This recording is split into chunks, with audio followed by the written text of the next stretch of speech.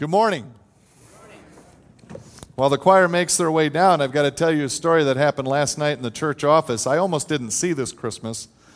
It's in my church office late at night, praying actually, and taking one last look at the sermon and the PowerPoint and just preparing for you all this morning. And I heard this noise, this kind of weird sounding noise. And I thought, God, I wonder what in the world that is. And so it seems to be coming from the bottom drawer in my desk. So I'm even thinking going in, wait, is there like a mouse like under my desk or something? So I'm even thinking going in. So I take that bottom drawer, I open it up. This mouse leaps out, runs up my arm, and so I'm going, thing jumps down and runs under my shelves. And the reason I almost didn't see Christmas is I almost died of a heart attack right there. My heart, I stand up. So please give generously this year. We need mouse traps in the office building. Last week we began talking about Ebenezer Scrooge, who, if you were here, remember, his name literally means squeezed standing stone of help.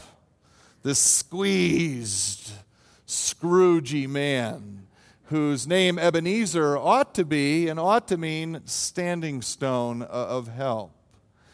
And I suggested to you last week that Dickens sends these spirits to Scrooge to help unsqueeze him, to help him become, in the true spirit and generosity of Christmas, the standing stone of help that he is supposed to be.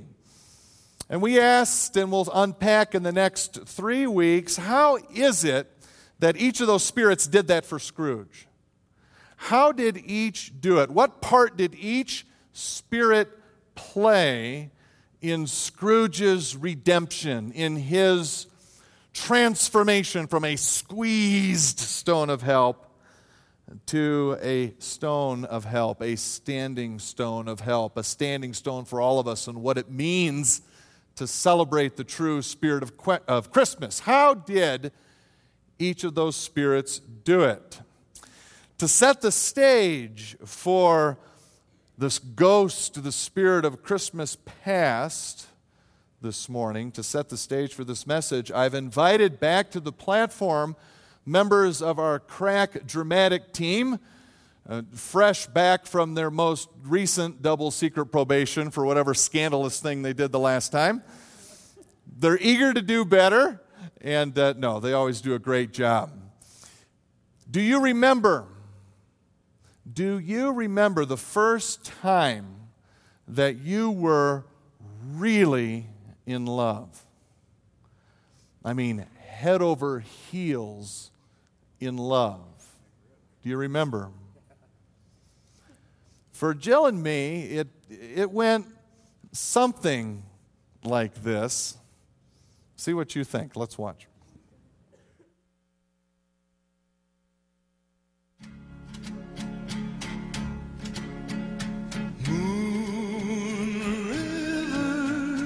Wider than a mile, I'm crossing you in style someday.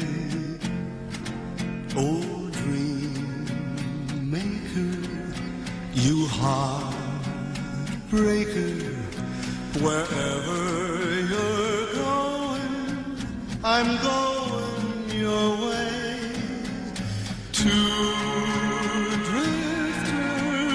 Off to see the world. There's such a lot of world to see. We're after the same rainbows and waiting round the bend, my huckleberry friend.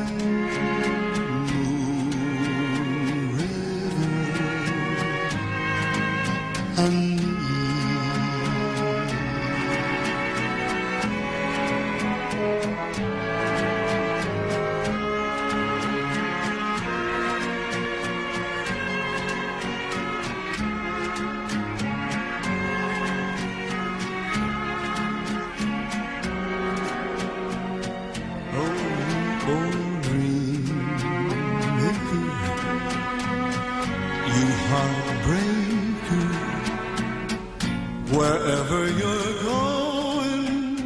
I'm going your way. Two drifters off to see the world. There's such a lot of world to see. We're after that same rainbow's end, waiting round the bend, my huckleberry friend, Moon River, and me.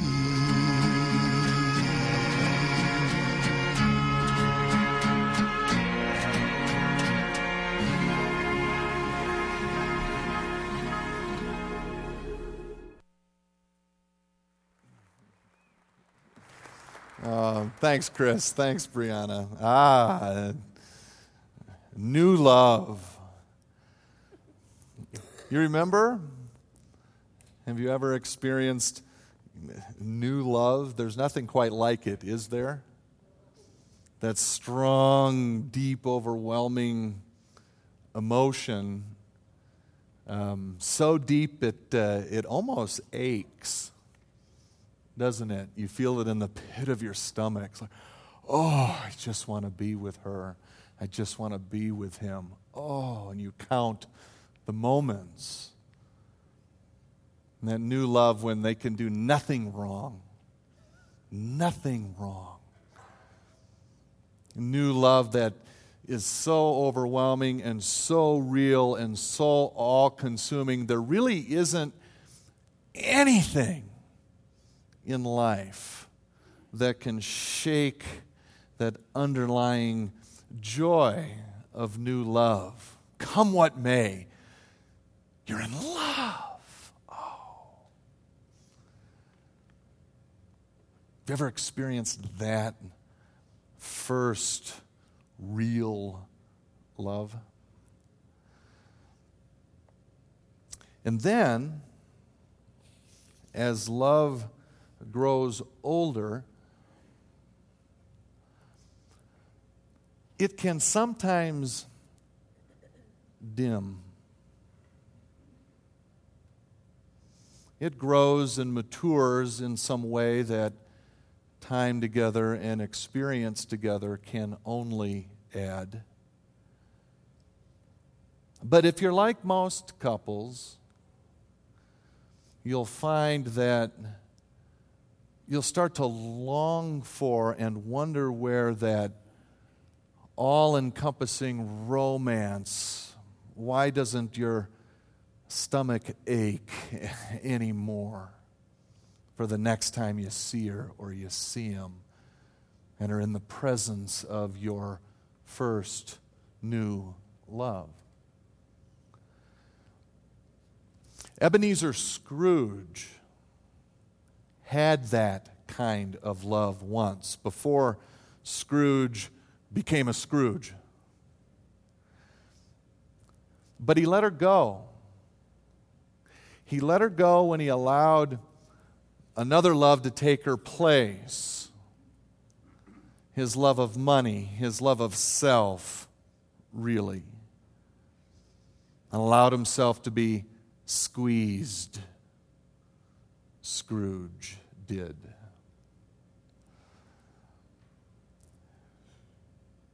Ebenezer forgot his first real love, forgot the woman he was to marry. And Charles Dickens suggests that forgetting, that decision to walk away from that power of first love contributed to Ebenezer becoming a squeezed, standing stone of help and forgetting that true spirit of Christmas, its generosity, its other focus, its giving, its love. And so Dickens, through Jacob Marley, sends the spirit of Christmas past to Ebenezer to take him back take him back on a walk down memory lane, and to remind him of love. And what better kind of love to remind Ebenezer of than that first real love? And so the Spirit takes him back to a Christmas past when he was a young man, courting a young woman named Isabel, and takes him back when he's deeply in love with her. And he remembers. He begins to remember his first real love. And it helps to break Scrooge. It helps to unsqueeze him. It softens him. And it opens a door to a path to his rediscovering that true, giving, other-focused spirit of Christmas. Seeing and remembering his younger self in love reminds Ebenezer what it was like. What it was like to think of someone else before yourself. Such is often the power of a walk down memory lane, isn't it? There's a great word that captures this. We become nostalgic. Nostalgia means a sentimental longing for the past.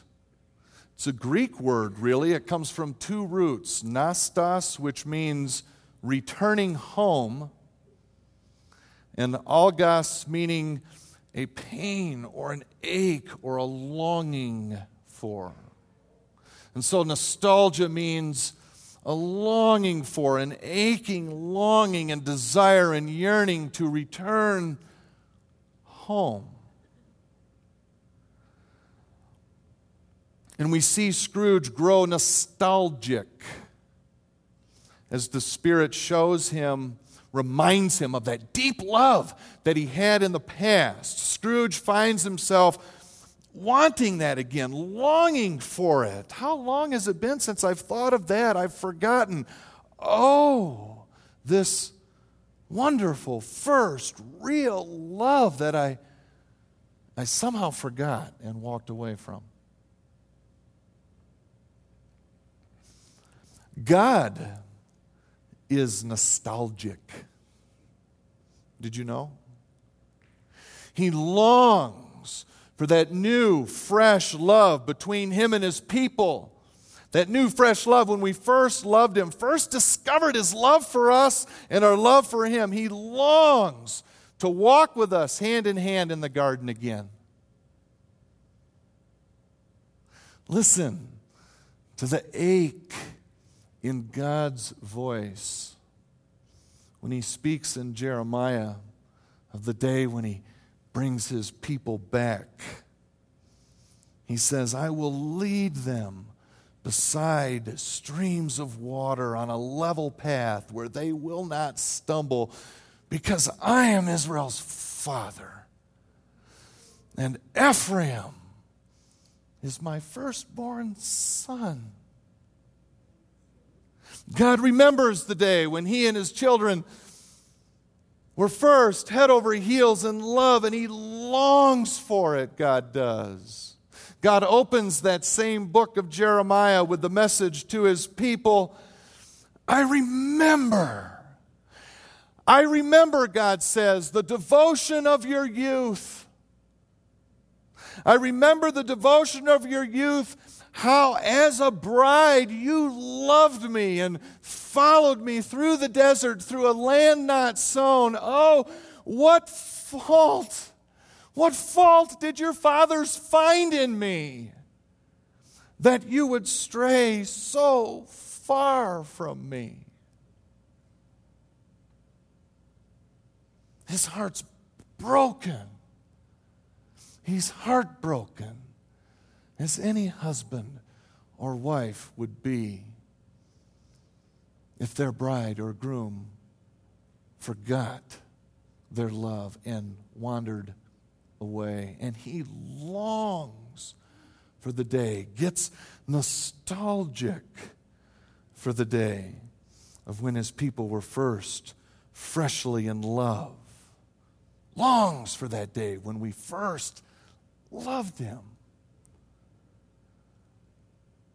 And God knows the power of us remembering that first real love of him when we first experienced it. And so he instructs us and urges us and pleads with us all throughout the Bible, doesn't he? Remember! Oh, remember how much it is I love you. Remember, Israel. I went and I found Abram and I just took you as my own just because I love you. Remember, Israel, when I delivered you from Egypt. Remember. Remember the love. Jesus tells us, remember. Remember the love that I gave and poured out in my very life on the cross. Each time you take the cup and the bread, oh, remember our first love. Because God knows. Why does he remind us so much? Because God knows in the crush of life, it's easy to forget. Those of you who know the Lord, can you remember the day when you first discovered him and his love for you? Maybe for many of you, if you're like me, it was when you were a little child. And I remember through the wonder of a little boy, when I first learned that God loved me, I said, wow, God loves me. Yeah. Just as I am? Yes. Why? He just does. Really? Yes, he loves you, Todd. And he loves you so much that he gave the life of his only son so you could be with him together forever and ever and ever and walk in the garden with him again, hand in hand. Wow.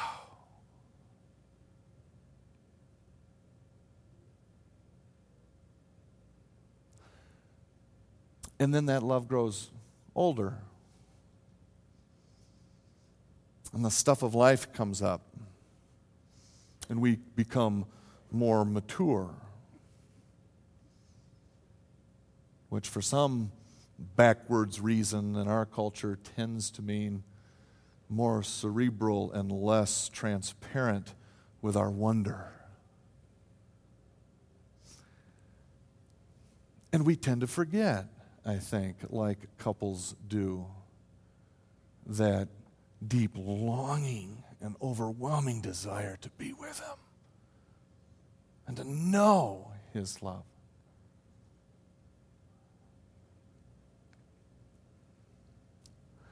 In the book of Revelation, the Apostle John gets a letter from Jesus himself to bring to the 7 first-century churches. First up, interesting that it's first, is the church of Ephesus. The very first church he addresses. And he says this. He says, I know your deeds, your hard work, and your perseverance. I know that you cannot tolerate wicked men, that you've tested those who claim to be apostles but are not, and have found them false. You have persevered and have endured hardships for my name and have not grown weary. Oh, well done! And yet, I hold this against you. You have forsaken, you've left your first love. Repent. Change it. Go back and do the things you did before when you were under that power of the first love that we've had for each other between us and God. If you don't repent, I'm going to come and I'm going to remove your lampstand. It's not going to take away their salvation. A lamp gives light. And without love, there's no witness. Even in a church that's heartily guarding the word and the truth by identifying false apostles. Without love, it's nothing. The lampstand has to go because you've stopped witnessing who I am. I know we heard from our own Apostle Paul Wiggs, a couple of weeks ago when he recited Ephesians for us, and it's ironic, isn't it, that in a letter to the church in Ephesus, one where Paul emphasizes love, unity between Jew and Gentile, male and female, husband and wife, parents and children, servants and masters, and brothers and sisters. Isn't it fascinating that that's Paul's emphasis in the letter to that church? And a few decades later, Jesus has to send another one and tell them, you've forgotten your first love.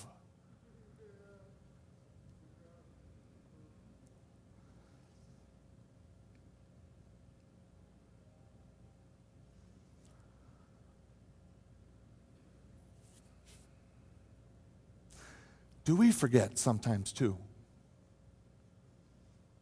our first love? Do we need to be reminded again?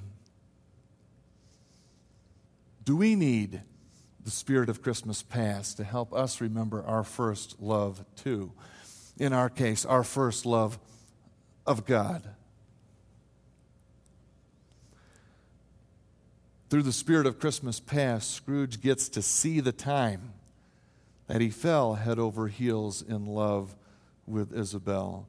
And he also sees when he first forgot or when he first walked away from his true love. I want to show you some of those scenes that John has beautifully knit together from A Christmas Carol. And as you watch, I want you to think about it as more than a story about Ebenezer and Isabel, as more than a story about boy meets girl, girl meets boy. Because it's a story, too, I think, about us and God. A story about when we first danced with God and walked with God and fell head over heels in love with God, but then maybe moved away. Let's watch.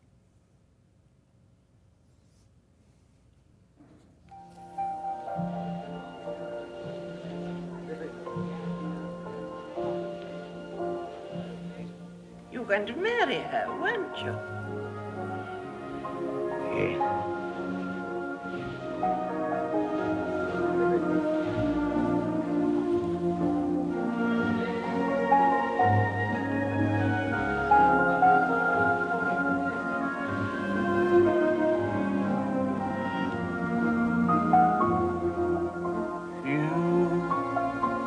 You were new to me. You were spring. You were true to me. You were everything. You were good for me. You were my day. Did all you could for me. I let you go away.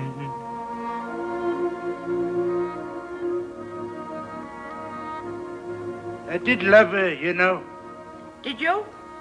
Oh, yes, I loved her. Then why did you let her go? Never been quite sure. Then let us go and see.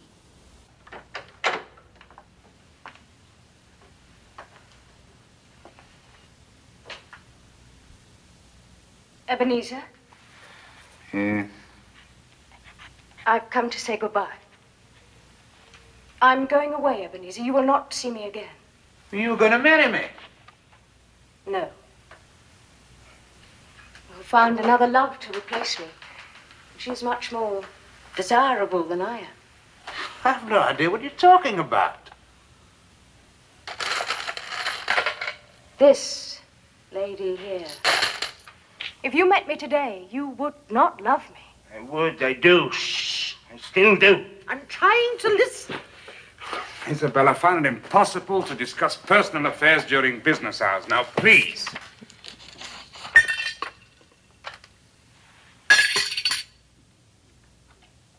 You see? If you weigh me by gain, I weigh very little. And so I'm not enough for you. And I release you with a full heart for the love of him you once were. Say something, you fool! Say something! Don't go. It's a mistake. Don't go. Be happy in the life you have chosen. Isabel. Isabel? Isabel!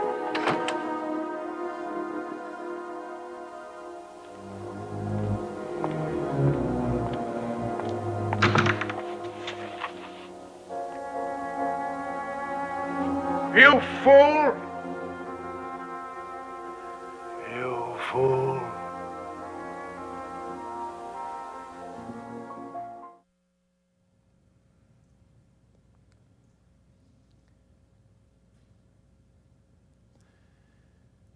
Dickens, he doesn't take Scrooge to his first love of God, but he could have if Scrooge knew him and made the point even stronger.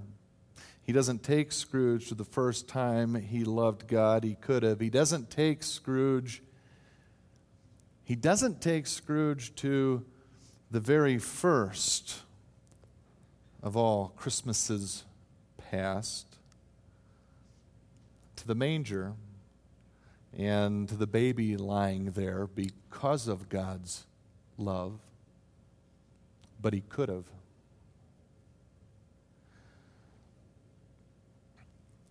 Each Christmas, God invites us to come back home if we've wandered. He invites us to come back to that first moment when his endless love for us became real. In Christmas, when it became flesh and blood.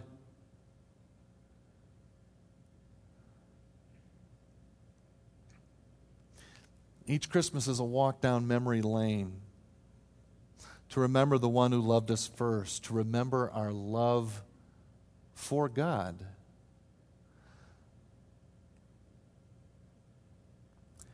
Will we allow Christmas and its nostalgia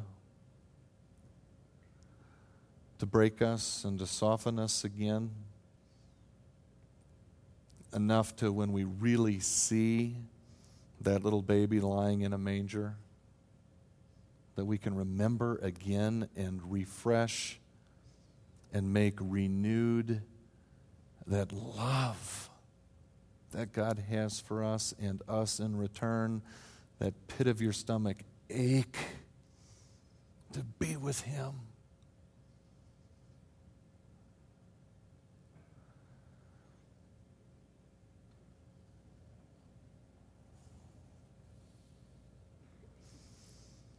And if we've wandered even a bit from that love, will we listen to that voice of nostalgia that puts on our lips? Will we allow nostalgia to keep us from where Scrooge got? Can you imagine anything more heartbreaking than to get to the end of your life and look back at your younger self, having walked away from God, and feel the need to cry out to that younger you, "Oh, you fool. was such a mistake. Say something. Do something. Where's the love of God? You fool.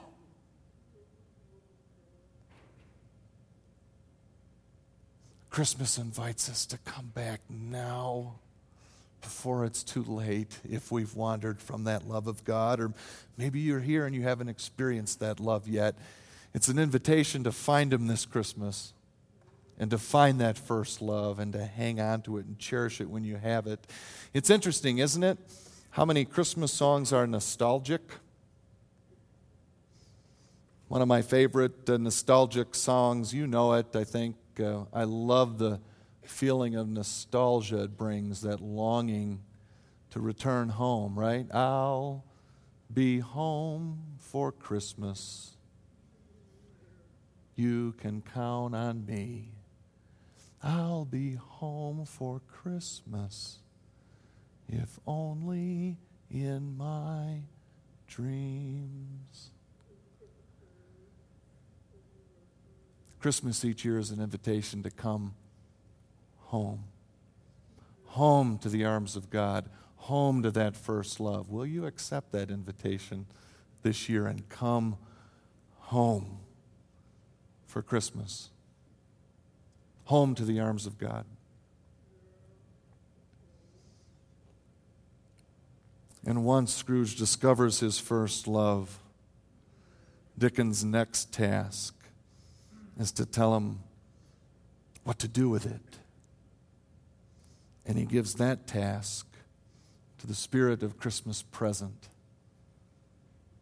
who holds the answer. We'll take a look at that next week, but until then, let's pray. Father in heaven, thank you for loving us first. Thank you for loving us completely.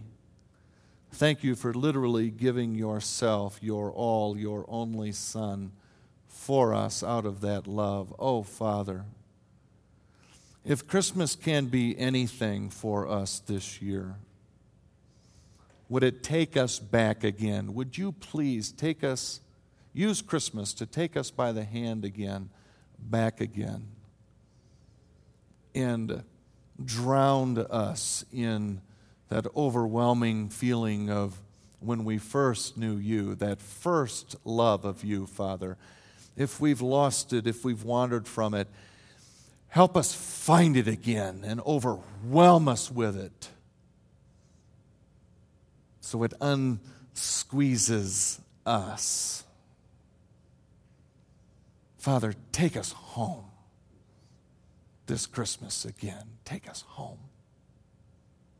In Jesus' name, all God's people said, Amen. Amen. Would you stand, please, for the benediction this morning? It comes from Psalm 98.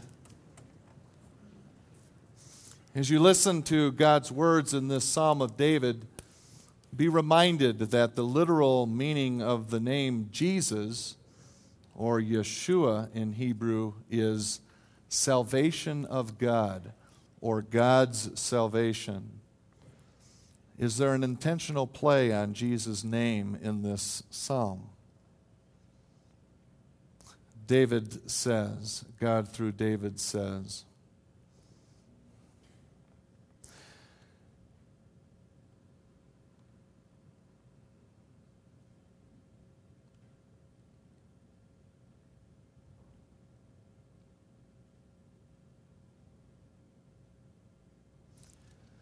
the Lord makes known His salvation and His righteousness to all the nations. He has remembered His love and faithfulness to Israel. And all the ends of the earth have seen the salvation of our God. And at Christmas time especially, have seen Jesus. Oh, may we see Him again and know Him and know the love again, the new and fresh love of a Savior this Christmas and always. In Jesus' name, all God's people said, Amen. See you tonight at the Christmas party, 6 o'clock. You don't want to miss it. God bless you all.